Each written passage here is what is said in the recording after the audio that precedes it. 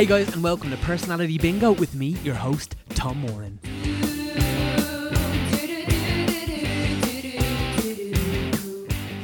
So this week on the podcast, we have Holly Shorthall. Holly does loads of things. Holly works in marketing. She works for charities. She's big on social media. You can get her on all her bits at Holly Shorthall and as well on Instagram at Holly _ Shorthall. We have a lovely chat and a particularly big shout out to a wonderful producer, Erin Lindsay, this week. It's so funny because she's listening to this now. I hope you're smiling, Erin, because you deserve it, because thanks for setting this one up, because it was a lovely chat and couldn't have done it without you, as always.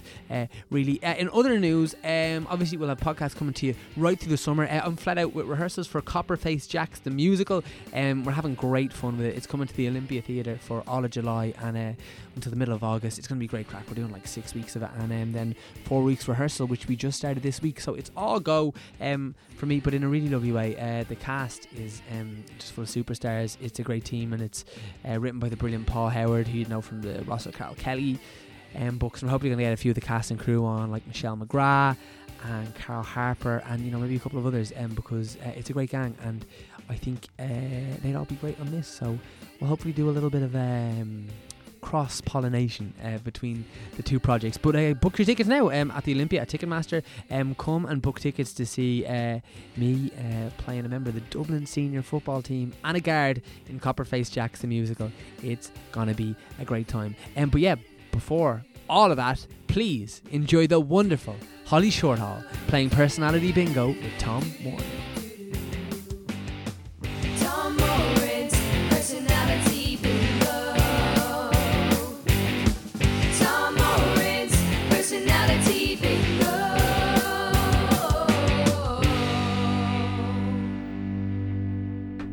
Holly Shorthall, ready to play Personality Bingo? I think so. All right, amazing. Let's do it. So I'll give you a quick explainer of how it all works first. So there's going to be there's 60 balls in here. Got 60 questions on this sheet, and I'm going to put 60 minutes on the clock. I've also given you 5 numbers on that sheet of paper there. Would you do me a favour and read out the 5? Yeah. 12. Yeah. 37. Okay. 40. Right. 14. Yeah. And 58. Amazing. And would you do me a favour and pick a 6th number, something that's not there between 1 and 60? Okay. Let me know what you go for. 25. 25. Any reason? It's the age I wish I still was. Okay. Right. I just turned 25. Oh. and like, I don't know, because you have that tendency to want to call it a quarter life crisis, and you're like, well, that's being a bit arrogant, because that implies I'm going to live to 100. True. You know? Yes. Well, I'm 30 in less than a year, so I will be heading into a thrisis. Right. Which is you're heading into your 30s crisis. Totally. Yeah. Apparently 29 is a tough age because you're just on the cusp of being 30. Like, you'd nearly rather just be 30. It's essentially just looming from the day you turn 29. You're just like, okay, great, 364 years until I'm 30. Yeah. But also it's all subjective, isn't it? Like, there's people who will be older than us going, oh, for God's sake, like, they're only babies. 100%. So, I know. You know, and we're still here. Don't live to be 30. Exactly. You know, it is. It's kind of bonkers. But I should say, look, we're already getting into a good podcast. But I should say that if all 6 of them numbers do come up, that means the tables are turned and you get to ask me any question in the whole wide world. Okay. Sweet. All right. Will we give it a spin? Let's go. All right. No, it needs to be warmed up. Here we go. First out the gate, we have number 58. Do you have it? Yes. Oh my God, what a start. Almost Amazing. Unprecedented. Amazing. All right, here we go. We're getting right in there. If you were to have a child, would you bring them up with religion? In a word, no. Really? Absolutely not. Okay. No, I don't think so. I'm not religious myself. My partner's not religious at all. And I just think there's kind of far more important, I suppose, belief systems that you could impart on a child that aren't really anything to do with religion. So no. Yeah. Were you brought up with it? No, not really. Like, we would have gone to mass maybe on Christmas Day, and I was definitely baptised and I made my communion and my confirmation. But I think as soon as I made my confirmation, got my cash, spent it, I was like, I think I'm done here. Yeah. I mean, it's a good way to go out. Yeah. I think, you know what, maybe if they, if there was another ceremony, maybe when you were 15 or 16 that involved getting a couple of £100, people might stay on. Yeah. And I mean, like, because recently, obviously, it's like now in place that kids, like, school admittance isn't connected to whether you've been like baptized or christened or whatever. I know. Like, how crazy is that in 2018 that's only kind of coming up in conversation now? Yeah. Yeah, like that needs to be abolished immediately, especially when you consider there's, 500,000 people living here who are non-nationals, according to the last census anyway, who potentially don't identify as Catholics, alongside all of the other people in the country who are Irish who don't identify as Catholic. It's crazy. Yeah, like it's amazing when you think about it, because obviously, with the repeal the eighth referendum that like obviously overwhelmingly passed so recently, like that swing of power is just crazy what's happened in this country. Yeah, it is. It was amazing to see actually in the referendum. I don't think anyone could have kind of on either side foreseen that kind of landslide. And I know some people will say it wasn't a landslide, but 2-1, like that's... Yeah. When you think about the divorce referendum, which was like 20 odd years ago, and it was won by like 0.5% or something of a vote, I think we've come a really, really long way. So I certainly wouldn't be raising my children to go back into that kind of life at all. No. Yeah, 100%, because I know your Twitter bio at the moment is part of the 66.4, which is actually really lovely. Was there ever a fear for you throughout the campaign where you thought that your yes vote was going to be in the minority?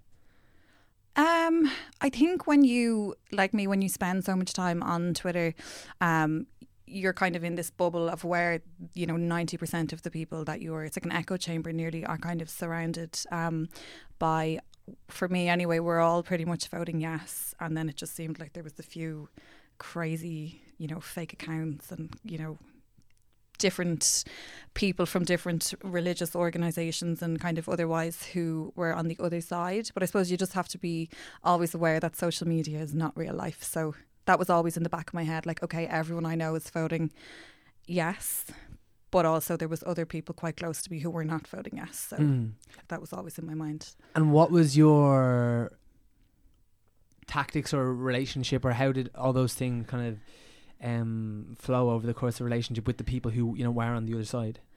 I think when it's like people who you don't really have a choice to ever not be part of their lives, you kind of just have to suck it up. And I think as well there was probably an element of everybody just thinking that anyone who was voting no was kind of crazy. And I know I said it a minute ago, but on social media, but there's plenty of completely normal and sane people who voted no, for their own reasons. And I think that's probably important in hindsight to kind of see now, that we've won and we can all kind of take a step back, because it was very all consuming, I think, especially the last couple of weeks. Yeah, it's really, do you know what, I was seeing this today, it's like the thing that's made the good weather better is the fact that there's no posters, like, because the posters are, they're just like, especially, the no posters I think were like that little bit more offensive, but then, I'm sure people who were voting no found the yes posters offensive. I think if people on the yes side who were part of the organisations who obviously fundraised and paid for funded the posters, I think if they had wanted to go down the same route, they would have had really horrific pictures of maybe somebody who had just been raped or something, you know what I mean? I remember reading that in a tweet and going like, we're not doing that, like we don't need to go to those extremes, because it's just a fact that it's happening every day, and like you don't have to highlight every crazy horrific circumstance, because sometimes it is as simple as somebody getting pregnant who does not want to go ahead with the pregnancy, and that needs to be respected. Totally. And like far be it for someone like me to explain to someone like you why it went through, but I would like propose that might be one of the reasons was that, like, I think with the John Waters interview towards the end and towards the TV interviews and like the Iona thing kind of falling apart, and you kind of just seen, well, like there's not very many rational people making rational arguments on the other side. And I think because everyone always said it was going to be about the undecided, every election's about referendums about the undecideds, but I mean that's going to swing undecided. It's like, well, you can't stand on your own 2 feet here. Absolutely. And like you said, the posters, like it was just outrageous. A friend of mine, Steve, one of my good friends I have a few friends in Manchester, was over here about a week and a half before the actual referendum, just for a day for work, like literally off the plane, drove into town, back to the airport. And like they've obviously just had Brexit like a couple of years ago, and like he said he had never seen anything like the number of posters. Like there was some streets in this country where every single pole, you know, where lamppost or whatever had the same poster on it, you know, that really awful one, License to Kill, and it was like a kind of an ultrasound image, and it's, I don't know, it's just really unnecessary, you know. Crazy Yeah. stuff. Thank God they're gone. Thank God they're gone. Right, let's give another spin. Okay. All right, here we go. Next out the gate we have number 31. Do you have it? I do not have 31. All right, no worries. Number 31. The question is, do you have a least favourite word? Oh God, I do, yeah. What? Phlegm. Phlegm. Yeah. I've never got that before. Really? It's a good answer though. Do you know what? It's just really, it's one of those words that for some people it's completely normal, that like you could just be out for lunch with somebody and be like, oh, how's your weekend? And you could be like eating a sandwich, and next of all they're like, oh, you know, I was really phlegmy. And you're just like, oh my God, like sandwich no longer wanted. Yeah, it's just and the way it's spelled and just phonetically, I just think it's grotesque. Yeah, the spelling is just passive aggressive, isn't it? Yeah, it's just unnecessary. Like, it's so unnecessary. And I think one of the common themes of almost everyone's word that they pick, whenever that question comes up, it's always a word that's associated with like moisture or liquid or wetness. So true. Isn't that odd? Yes, that's true, because I would say moist would be a close second, and I would imagine it's one you've heard before. Everyone's answer. Yeah. No, I'm going to stick with phlegm. Yeah, moist phlegm. That's going to send you over the edge. Right. I'm leaving. Here we go. Number 60. Do you have it? No. No worries. Number 60.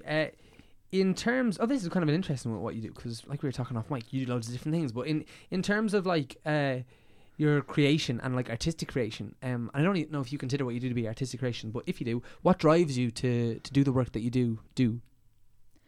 Money. Yeah. No, I'm only joking. Money probably drives me to do anything that involves getting up in the morning, getting dressed and getting out the doors, you know, money at the end of the day. But yeah, how important is money to you? Like very. Yeah, I mean, anything fun that you can do, or like any nights out that you have, or anything you can treat yourself to, like it does boil down to money. You know, obviously money is not everything. I mean, yesterday we just saw one of the world's like most famous kind of fashion designers, Kate Spade. I don't know if you heard, multi-millionaire, only 55 years of age, killed herself in her apartment in New York. So I suppose, you know, it's not that I think money is everything, but like it does take a huge, for me personally, I don't suffer from depression. I presume that there was something along the lines with that poor woman, but like it's not everything, but I mean, if you want to get a bus, like you need money, you know, totally. That kind of way. So yeah. And in like, you know, because you do so many things, but like even like in the marketing, that's like, I guess for me as an actor, that's kind of it's one of them weird industries, because the actors that people know are normally movie stars, so they're like incredibly wealthy, but like most actors are in like the poorer demographic of like society, just because of it's not a thing that's like that respected within society sometimes. Yeah, and it's not guaranteed work, isn't it? Not like, you know, you could be working for 3 months and then like nothing for a year kind of thing. But I have a full-time job now, so and I'm in marketing, so I love it. But that's for me kind of 9 to 5. That's what I do, and then. But again, like everyone works to live, don't they? Right. It's like, well, I presume most people do, yeah. Yeah. Who have a job, like you do it so you can pay your bills and have a good time, I suppose. That's why I do it anyway. Totally, yeah. No, it's really fascinating. And like I saw, like, and in terms of like more, I suppose, to the like the day to day, like the creative elements of your marketing or whatever that might be, what is that side of it that kind of drives you to do it?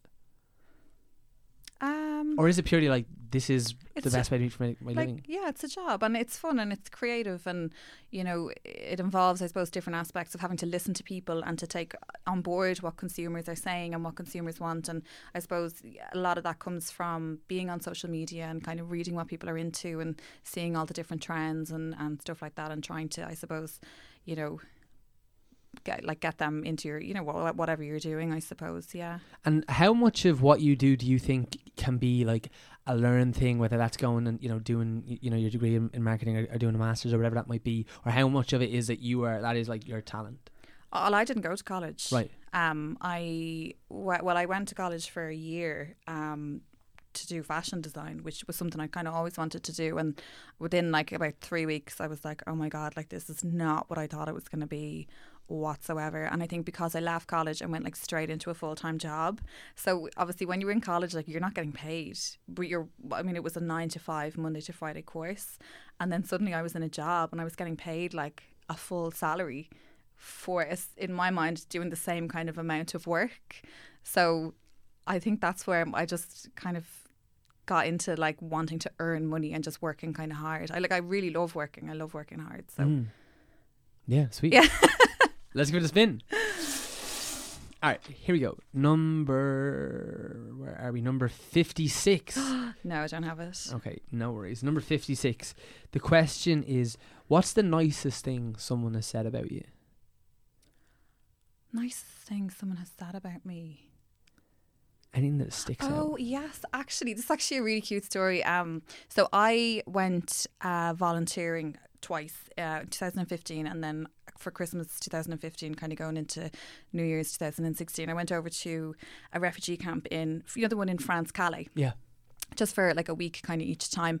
And the second time I went over, I met this guy from Kuwait who was like in his 40s, had been there for like 8 months. And like this is like the depths of winter in France. He was wearing like flip-flops and was married and had 2 children who were at that time still in Kuwait. And he was trying to get to the UK like everybody there. And we kind of stayed in touch. He was very low, like when we met him, and it's such a hopeless situation, and we kept in contact the whole time. And like, long story short, I kind of helped his family when they got to Greece. They were in like kind of an internment camp, and then we're like in an apartment, and they eventually got reunited, which was amazing. Like, he hasn't got a word of English, so everything is like Google Translate, like all our WhatsApp conversations. But him and his family got reunited about 8 months ago, and he texted me a couple of weeks ago to say that his wife was expecting, and he said that if it was a girl, they were going to call the baby Holly. But it's a boy, so so not going to be Holly this time, but maybe next time. And I just thought, you know what, like I don't think anyone has ever like said anything to me that was just so heartwarming. Totally. Yeah, it's amazing. So what kind of things were you WhatsApping back and forth?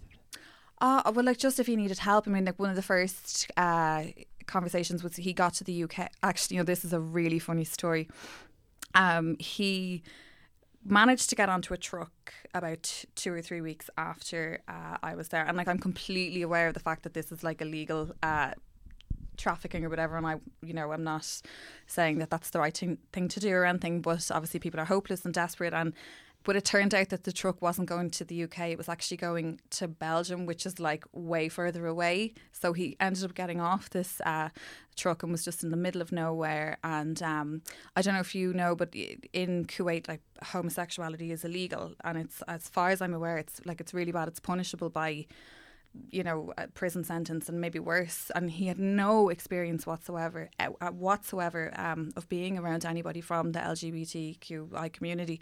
But he ended up hitching a ride back from Belgium back to the camp in Calais by a lesbian couple. And like, I just remember him texting me, and like, it just completely opened his eyes, even though he didn't understand what they were saying, but just the way they were interacting with each other and how they were, clearly a couple and in love and whatever. And like, he was just like, Holly, like, I just can't believe this, these women are amazing and they've dropped me back and whatever. And then he got over to the UK eventually, and he was like sending me pictures of his trousers and they were ripped, and he had an interview. So like, I'd send him a few bob to go to like Pet Primark and get some trousers or whatever. And then he got his first pay packet, and he sent me this really nice handbag over here to say thank you, And so it's actually just a really nice.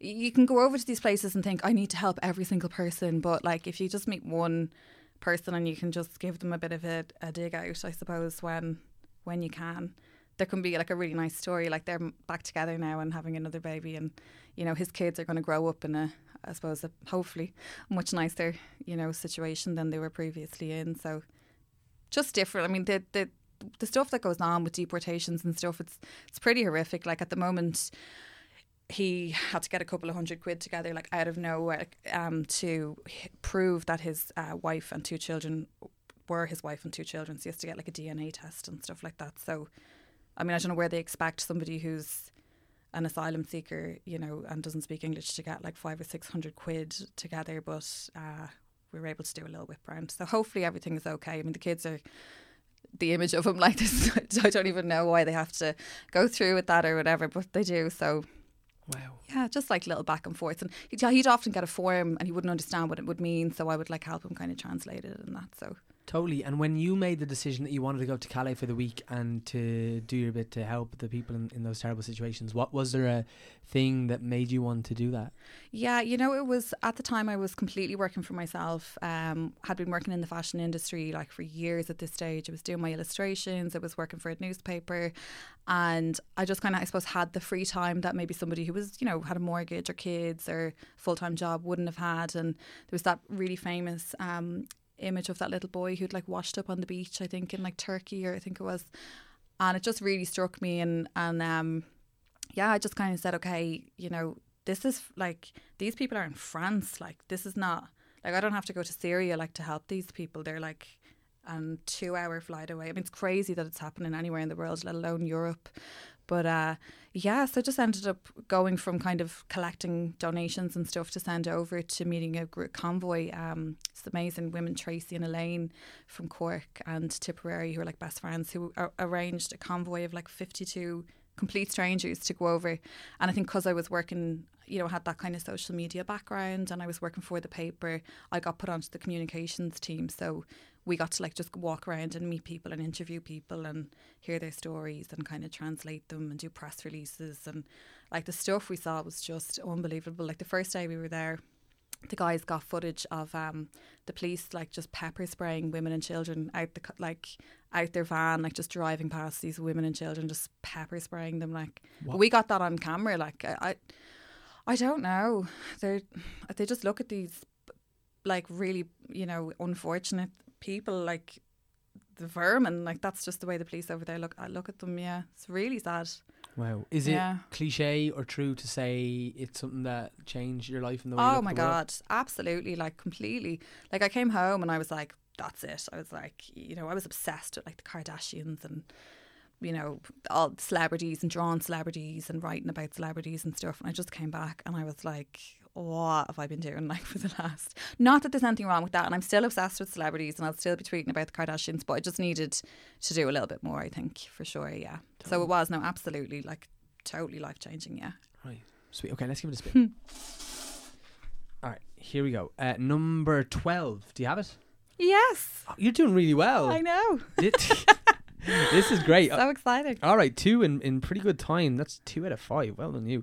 All right, number 12. Do you ever wish you were born as the opposite gender? Do you know what? I definitely have done at times, but I think if it was to come down to it, I would say no. Like I've definitely, you know, thought that certain aspects of life would be easier if I was a man. You know, for example, like walking down the street, Right.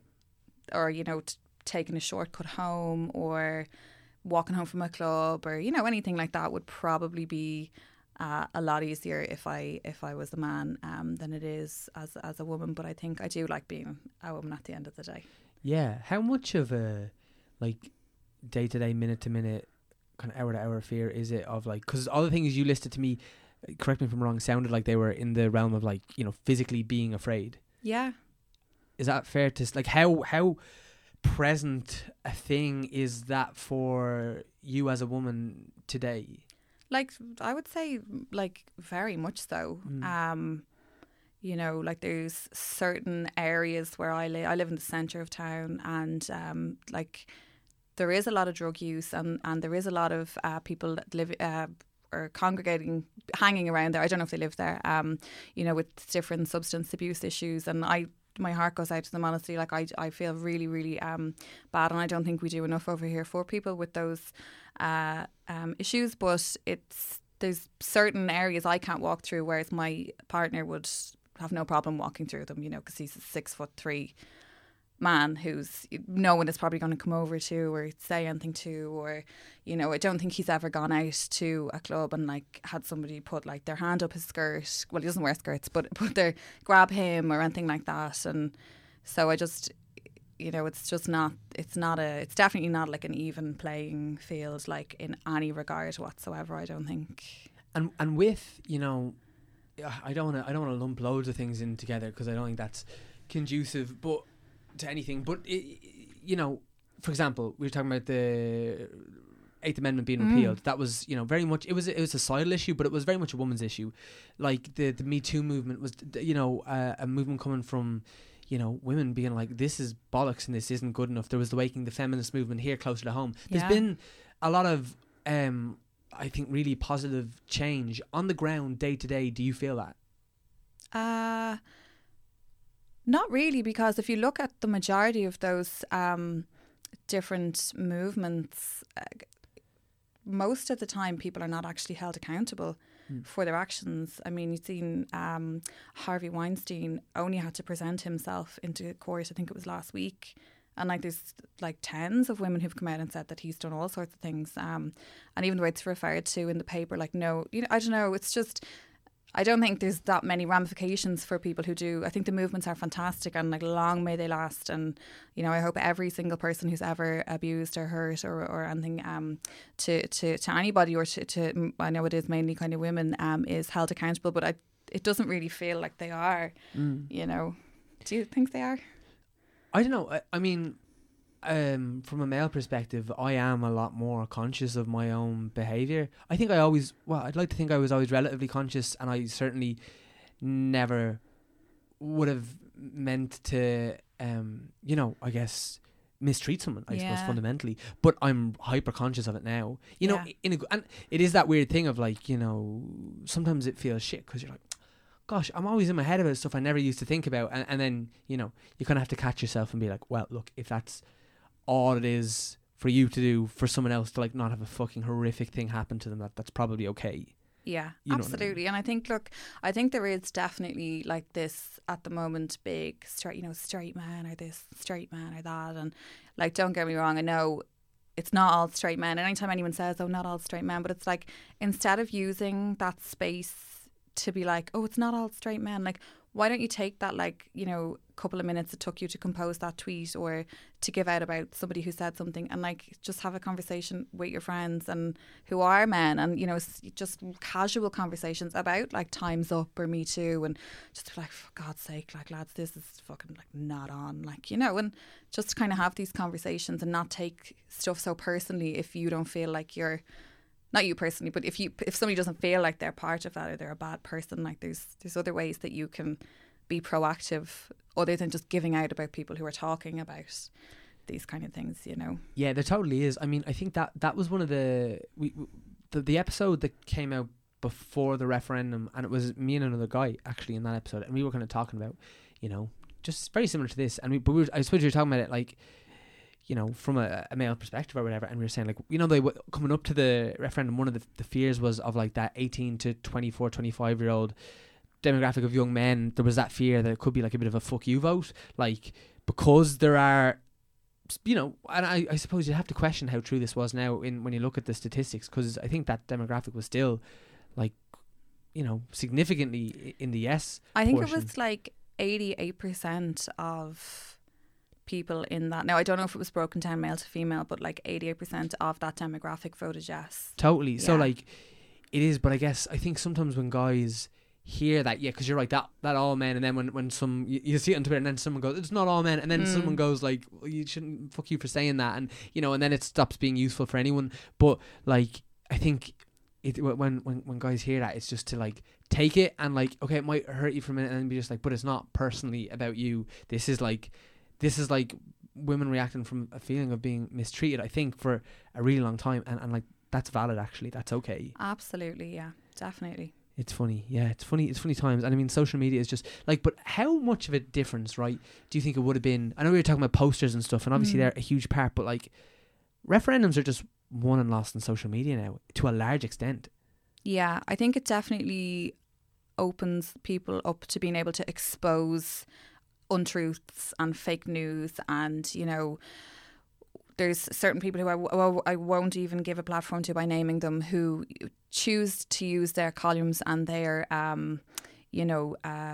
stature within society to talk, just crap and just complete things that are just not true.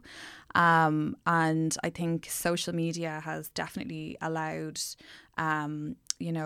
those untruths to be broken down and challenged. And I think as well, the internet has allowed for just a wider conversation, kind of just across the whole country. And you can hear stuff people in Spain or in America or in the UK, like everyone is just part of this conversation. And it's a nice kind of support network, I think, especially during referendums. Yeah, it's a really nice way to frame it as like, the conversation, because I think that's what it is. I think everyone, social media, and I'm speaking about people who are on social media, but at this point that's probably the vast majority of like across all ages, really, you know what I mean? And like, I think it really just what's the word, I think it just like opens the doors, and it kind of like nearly implicates you a little bit more, because you are a part of social media. Social media is one of the biggest engines to drive change now. You are part of one of the biggest engines. Absolutely. And like, I remember even one morning I just woke up, and it was like months ago, and I was just so angry. I was reading about the divorce referendum,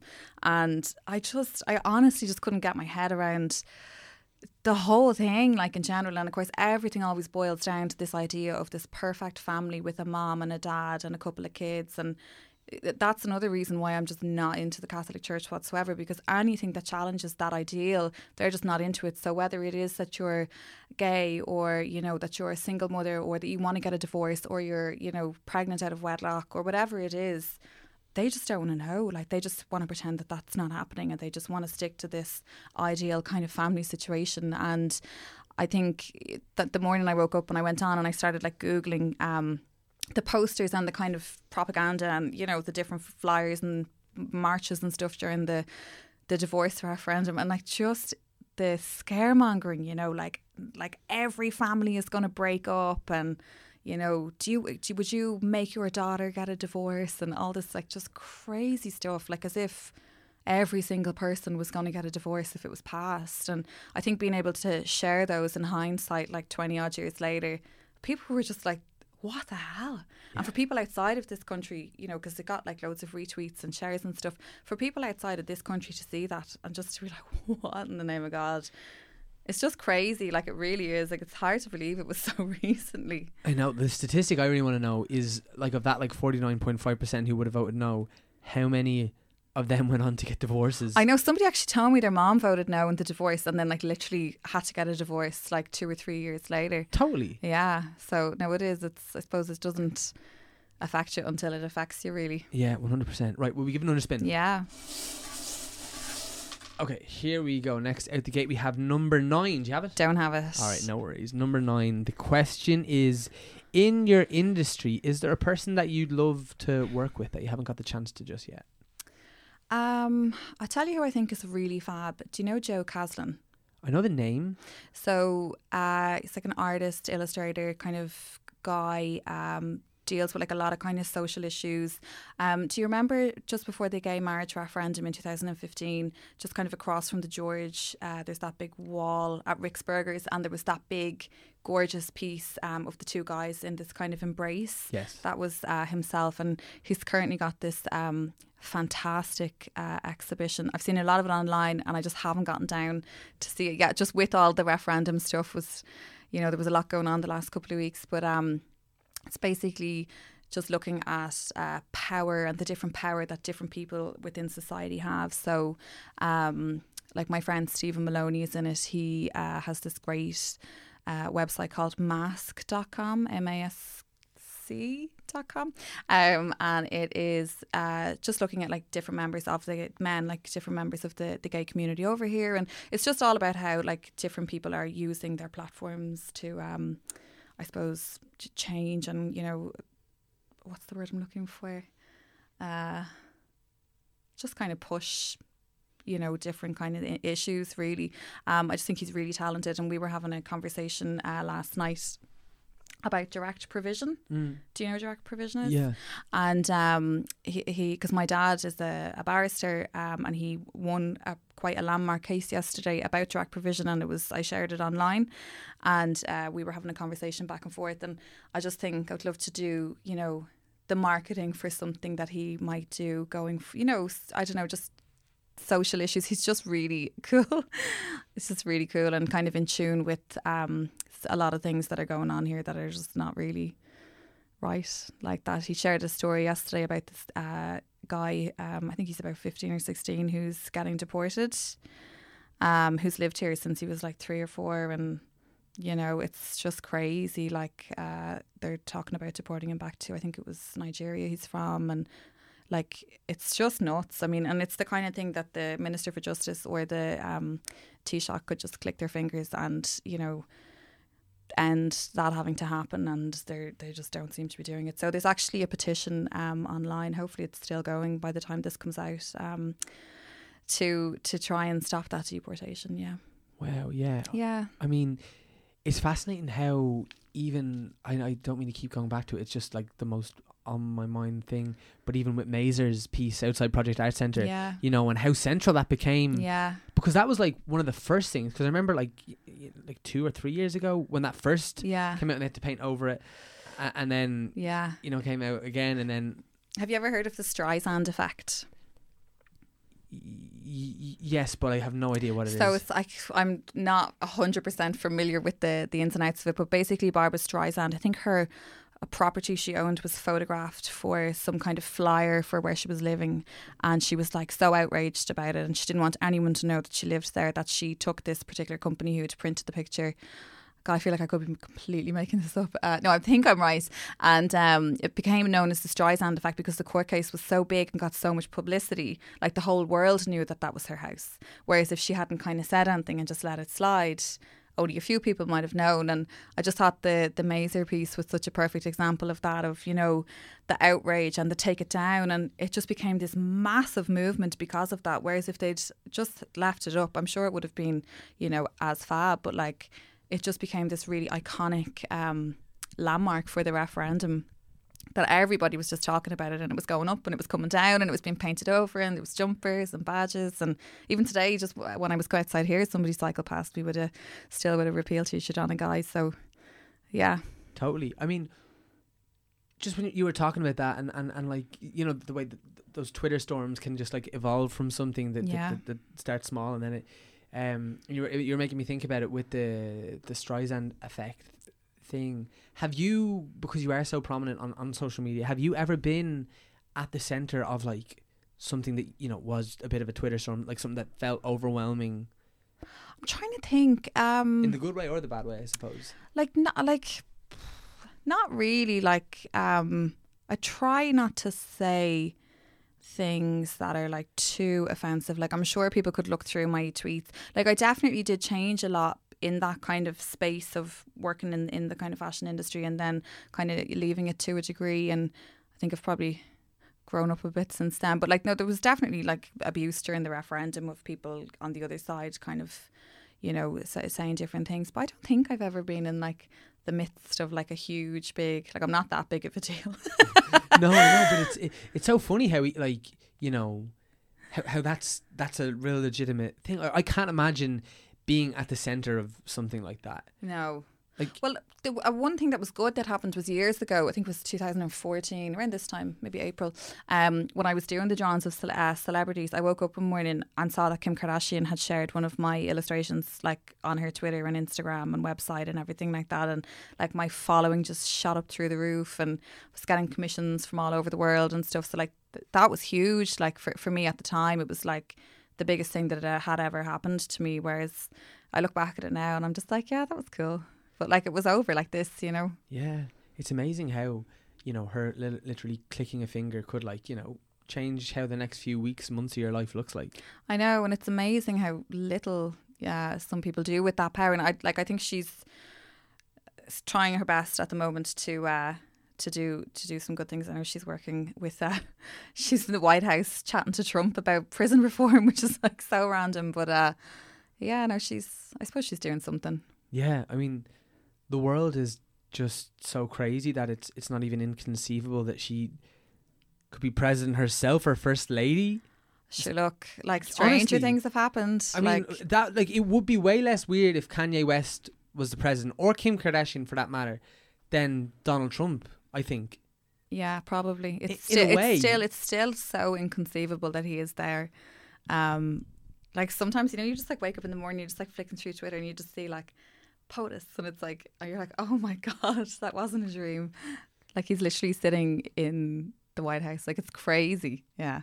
It's so mad. And then you just see Ireland with lovely Michael D. Higgins. Oh, he's so cute. And it's all kind of okay. Yeah. He is. He's lovely. Yeah. Have they met yet? I don't think so, but I suppose the equivalent of Trump here would be Varadkar, wouldn't it? Like our president isn't kind of as politically It's so true. involved. They're more, you know, show up to a Irish dancing competition and give a bat. No, not really, but like they're not like, you know, writing legislation and stuff. They might sign off on it, I think, but don't quote me on that. I don't actually know that much. Yeah. No, I know. Right, let's give it another spin. Okay. Okay, here we go. Number 18. Do you have it? No. No God, worries. my winning streak is over. Oh, hey, you've been spoiled so far. Number 18. How did you find out the truth about Santa? What truth? The truth about Santa. I can't remember. I was always very mature as a child. Like I'd say I always had a fair clue, like that it was just a little bit impossible that it could be true. You know, I don't know. I think, to be perfectly honest, like I was telling you earlier, my dad is a barrister. Like he only went back to college a couple of years ago, so you know, I'm sure he's doing well now. But we didn't always, when we grew up, like wouldn't have had maybe the exact same kind of stuff as everyone else in school, and you know, when we were younger. And I think it was just the kind of coming in after the Christmas holidays and asking people what they got, and they might have been like bolder than me in class, you know, more disruptive, but got like 10 times more than me. And I remember just kind of only being like 7 or 8 or, you know, 6, and just kind of being like, this doesn't sound right. Like, how did that person who's bolder than me get more than me? It just didn't make sense. And I think I just knew deep down that it just was completely impossible, that there was some man that, you know, delivered presents to people one night of the year. Like, yeah, I think I knew. God. No, I didn't let on that I knew till I was about 15. Just keep it going. And my mum and dad had like me and my older brother, and then like 5 or 6 years later, another kind of set of Irish twins. So it got to keep going for a few more years. We had to kind of pretend, and we were still getting our Santa presents well into our teens. Right. And what? So there. What's your relationship like to your brothers and sisters? Yeah, grand. Like we'd be very close. Like we would. Yeah. And so there's like it's you two, you and your brother. So I'm 29, and my older brother is 31, and we're both March. So there's like exactly 2 years between us.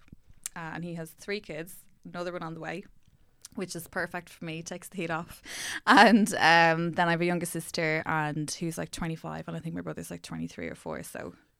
And is that something?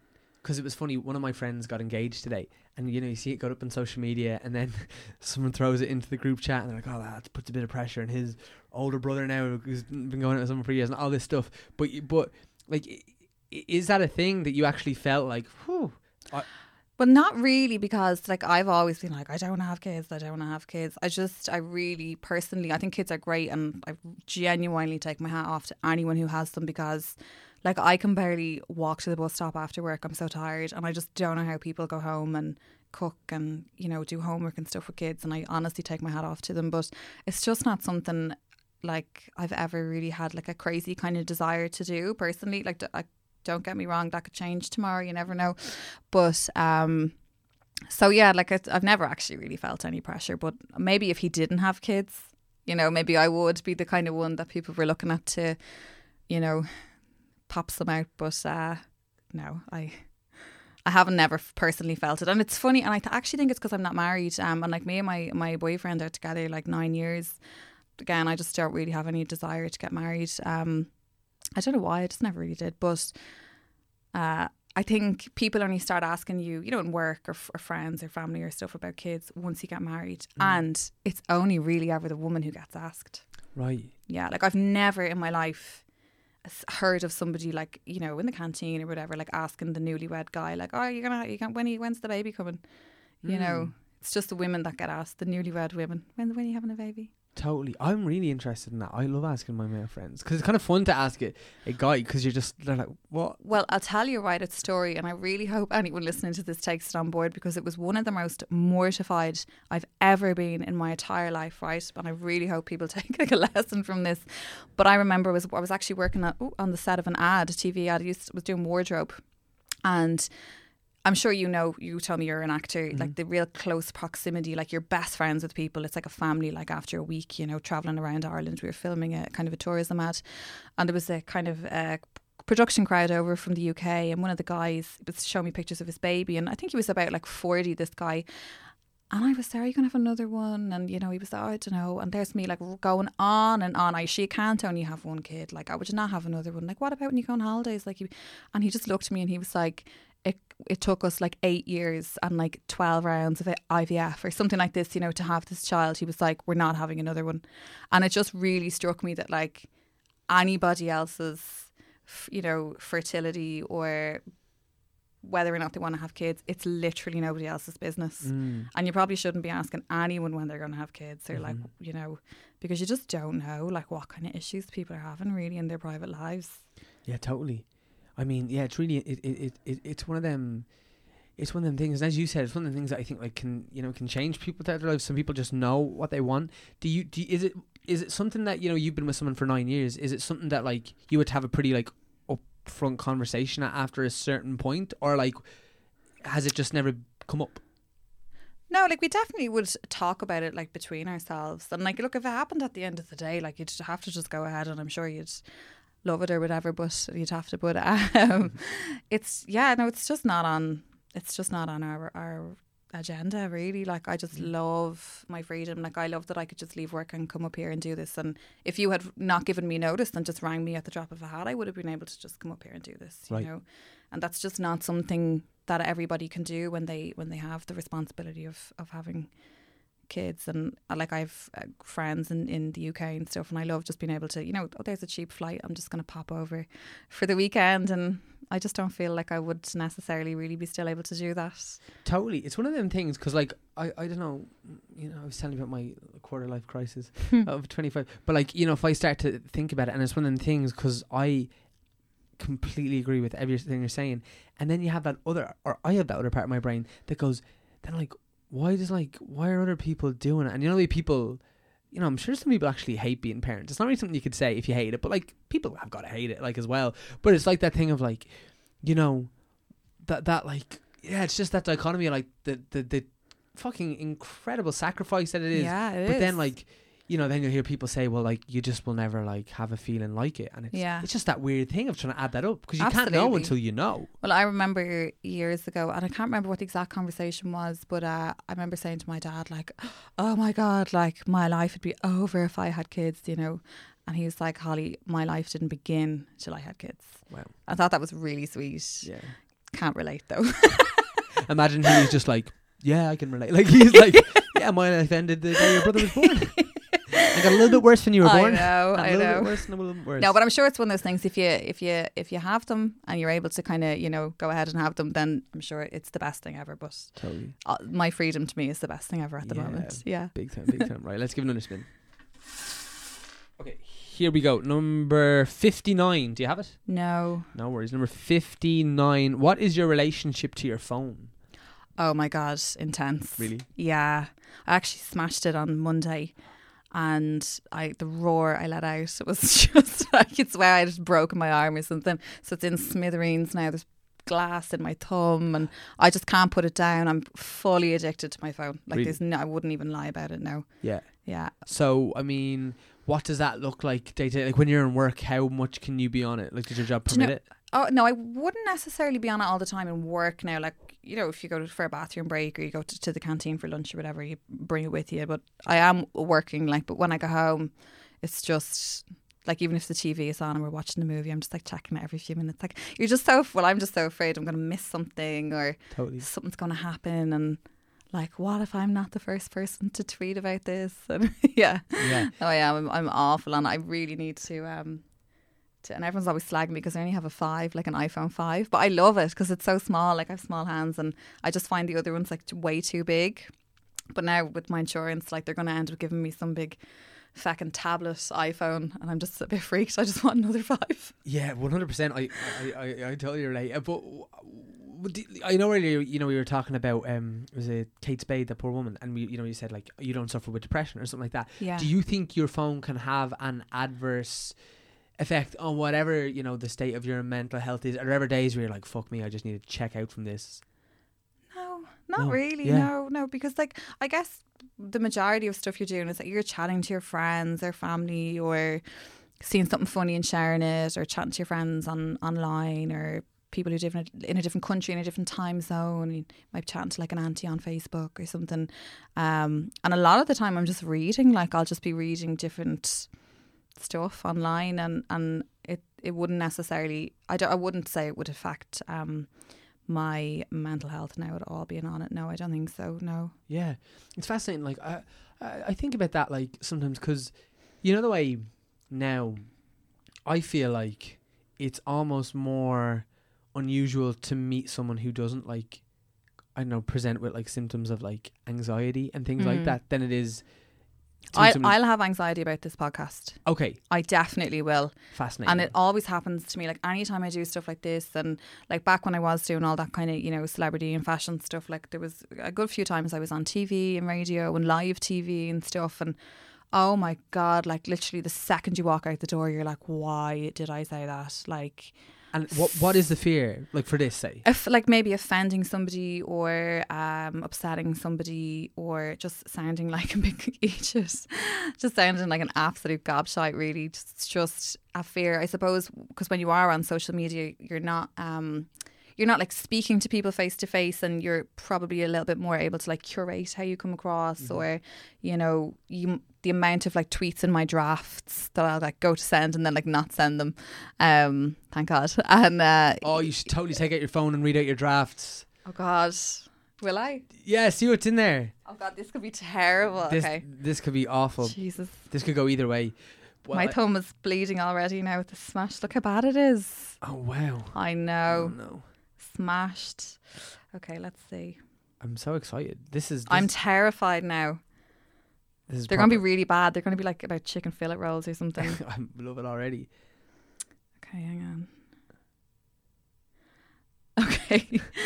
My last one was to this random guy on Twitter who hadn't even interacted with me. Yeah. Who replied to somebody I knew and referred to like being gay as a syndrome, and was like basically said oh, why don't you, instead of slagging me about my lack of education about this subject, why don't you just teach me more about the gay syndrome? And I was just like, sorry, syndrome? This is what I said. No, actually, I can't even read this out. Oh, please. I said, how about instead of pontificating about... Oh, here, I actually have his tweet as well. Oh, excellent. Okay, sorry, this is taking so long. No, it's great. So he was like, no need for insults. You see, instead of educating others so they can understand, you rather throw insults and defamatory comments, and you wonder why homophobia still exists. I'm just trying to learn more about the gay syndrome. And I replied saying, syndrome? How about instead of pontificating about homophobia while slurring the community in the same sentence, and also expecting people on Twitter to educate you, you actually go onto one of the many LGBTQI websites out there and learn something for yourself.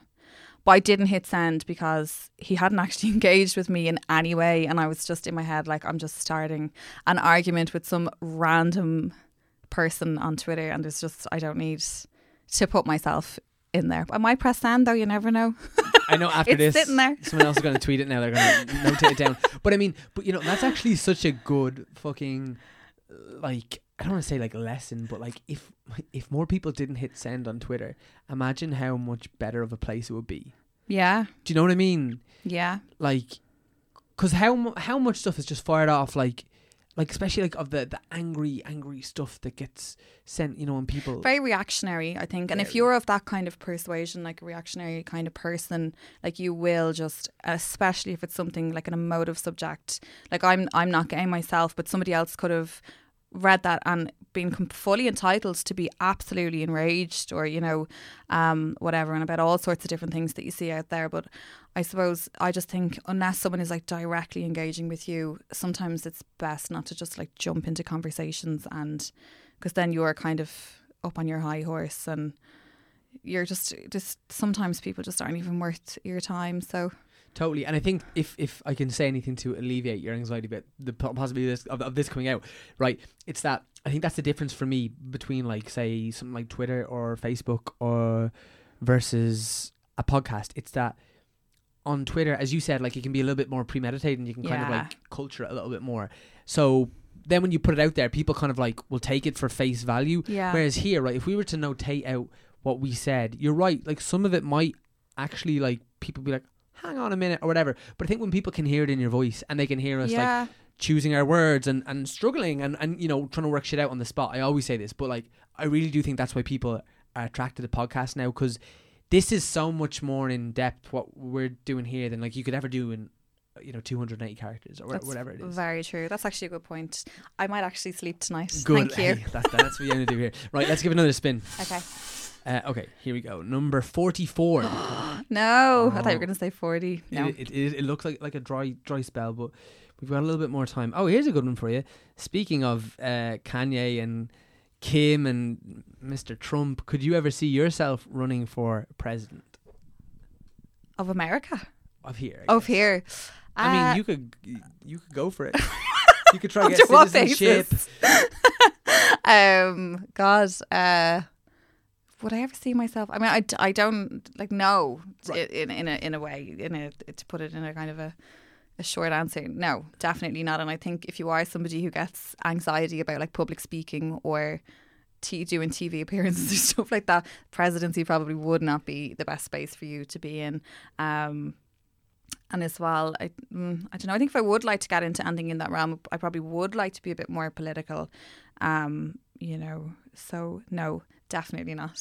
It's fascinating. Like, it'll be fascinating to see how politics develops. You know, like with our generation and the generations like that'll come after us. Like, again, just through the internet. You know what I mean? It's actually a really exciting time, I think, and like it's so funny when I'm like, oh, young people, but like I'm 30 next year, so like I'm referring to people who were like 10 years younger than me and younger, and there's just such this, and maybe it always existed and I just didn't see it because social media didn't exist. But I know when I was that age, I literally couldn't care less like about anything, and like now you've got like all these, you've different like groups engaged in all sorts of different things, you know, all sorts of movements and trying to get social change for all sorts of different demographics of people and different communities and everything. And like it's fascinating to just watch it, like just stuff just change. It's brilliant. And it does kind of come down to social media, I think, at the end of the day, and how, you know, engaged these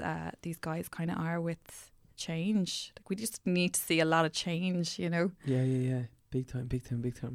Right, let's give it a spin. Let's try. I kind of want to get that third one now.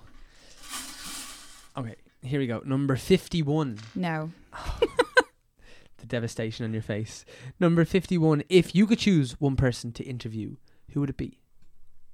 If I could choose one person to interview? Yeah. Oh my God. Have you ever done any interview work? Yeah, I have. Like I would have interviewed loads of people when I was over in France, and I did like some different features and stuff. God, I actually can't think who I would interview. I'm desperate. I'm really bad. Like I never really am mad, like obsessed with different people or anything like that. You know, that kind of way. Like I just can't think of anyone. And when you were in France, is there like one interview that sticks out in particular, or a moment from one of them that you're like, yeah, fuck that, like sentence, like that kind of really hit you, or whatever the case might be? God, you know what? I think I honestly just tried to block a lot of it out when I came back, because it was just so sad, and it was really difficult. Like, because I'm a very sensitive person. Like, I'm really emotional. Like I always was. If I just see somebody who I think is hurting, like externally or internally, you know, I'll just be like, oh my God. So I probably try to just block a lot of it out, I think. Yeah, I'm sorry I can't answer that one. I actually just can't think of anyone I would like to interview. No, that's just fine. What about in terms of like that sensitivity that you relate to? How is it like going through the world with that? You know, do you find it hard? Do you think it's an important part of you? Do you ever wish you didn't have it because things might be easier if you weren't as sensitive? Yeah, they probably would. Like, because you can take tiny little nuances to heart. Really, like, it could be as simple as like just, you know, someone just saying something like off the cuff, and you can just, I suppose, just really take it to heart and be like, oh my God, like you're attacking me. But at the end of the day, you always just need to get a bit of perspective, and like within a day or two, like you'll kind of just be, or an hour or two, like, okay, grow up, you know, that kind of way. But no, like I would be quite sensitive with different things. So like there was like you'd be choking, like trying not to cry, like doing these interviews, like it was just but you know what I would say, if you were sensitive or not, I would say you probably would have been the same. Yeah I can't imagine. Right, okay, let's give it one last go. Okay, number 37. I have it. Oh sweet, well done. Yes, that's 3. That's pretty good going. Very good. It's not bad at all. All right, number 37. The question is, it's kind of come up, but I feel like it's kind of appropriate. You're 29. How do you feel about being 29? Like I'm okay with it because I am still here, you know, that kind of way, and like I do have, you know, a grand life kind of thing, and you know, as you said earlier, like not everyone gets to kind of grow up or per se. So I try not to be like, oh, I'm nearly 30, but like it's such a weird age because like I'm getting grey hairs, but I also still am getting spots, and I'm just like, what is my body trying to say to me?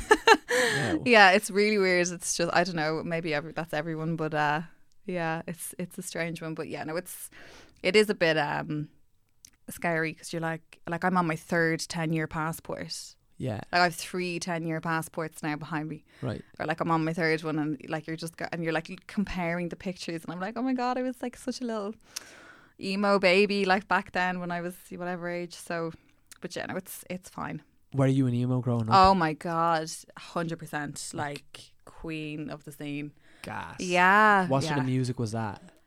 I like My Chemical Romance, Used, like Hawthorne Heights. Trying to think now.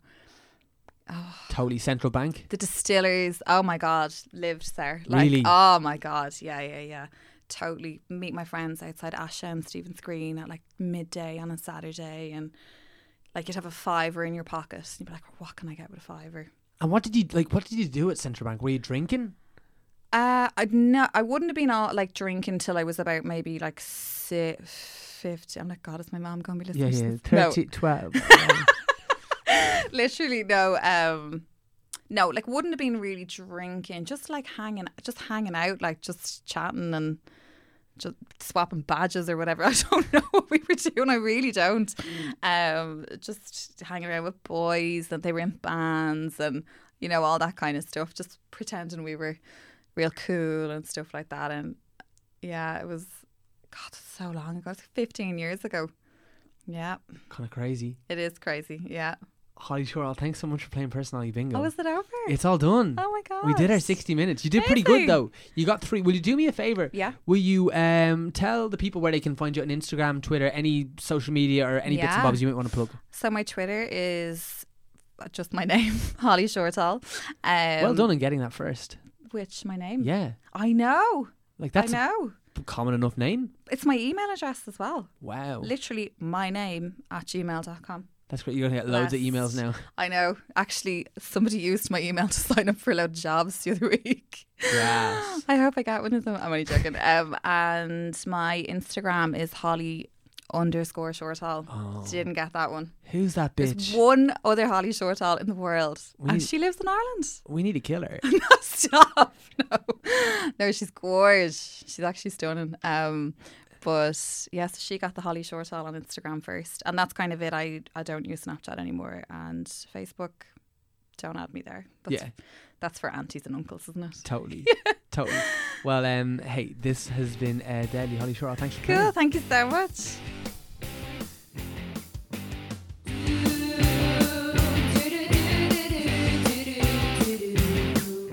So guys, that was the deadly Holly Shorthall playing Personality Bingo with Tom Moran. Holly, if you're listening, a massive thank you to you for taking the time to do it. It was a pleasure sitting down and talk to you on possibly the warmest day of all time. We were just sweating away in here, but having lovely chats along the way. So thank you for coming in and doing it. Guys, as always, a huge thank you to Erin Lindsay for mixing, editing and producing this podcast. She is the boss woman, and she also went the extra mile this week and sourced the guest, which was deadly, because Holly was someone who I hadn't come across, and now we're buds, and she was a really, really interesting and lovely person, and I'm so glad that we got to bring this episode to you. So a massive thank you to you this week, Erin. Also, as always, a huge thank you to the guys at Head Stuff for having us aboard. That's Paddy O'Leary and Alan Bennett and all the wonderful team with Sean and Co and everybody on board at Head Stuff. It's such a lovely family to be part of, and also a huge thank you to Conor Nolan for the brilliant artwork, to Leah Moore and Anthony Manley for the fantastic theme music, and most importantly to you guys for taking the time to listen. I really do appreciate it. As always, if you can drop us a line, let us know you're listening. First of all, it's just lovely, it makes me happy, but second of all, it really does help just get the numbers out there. If you can share it with a friend, whether that's face to face or online, whether it be Twitter or Facebook or Instagram, whatever that might be, even just a little screenshot of the podcast and stick that in your story, all that stuff kind of just sparks people's brains about it, and it's massively appreciated. As I said, I will be at the Olympia Theatre all summer long, so come and check me out in Copperface Jacks the musical, along with a brilliant cast starring Rosanna Purcell, former guest of the show, Michelle McGrath, future guest of the show, and the brilliant Johnny Ward from Love Hate and Fair City and Dollhouse and loads of great projects. And you never know, maybe Johnny will come on and have a chat too. It's going to be great. It's being directed by the effervescent, that's very good, isn't it, Carl Harper, and written by the wonderful Paul Howard, and produced by Donald Shields at Verdant Productions. It's a real powerhouse team, and that's it, with a whole big ensemble behind it. So that's just going to be a great time for the summer. So come and see Copperface Jacks the musical. But if not, no worries, come back to us next week for another episode of Personality Bingo with Tom Moran.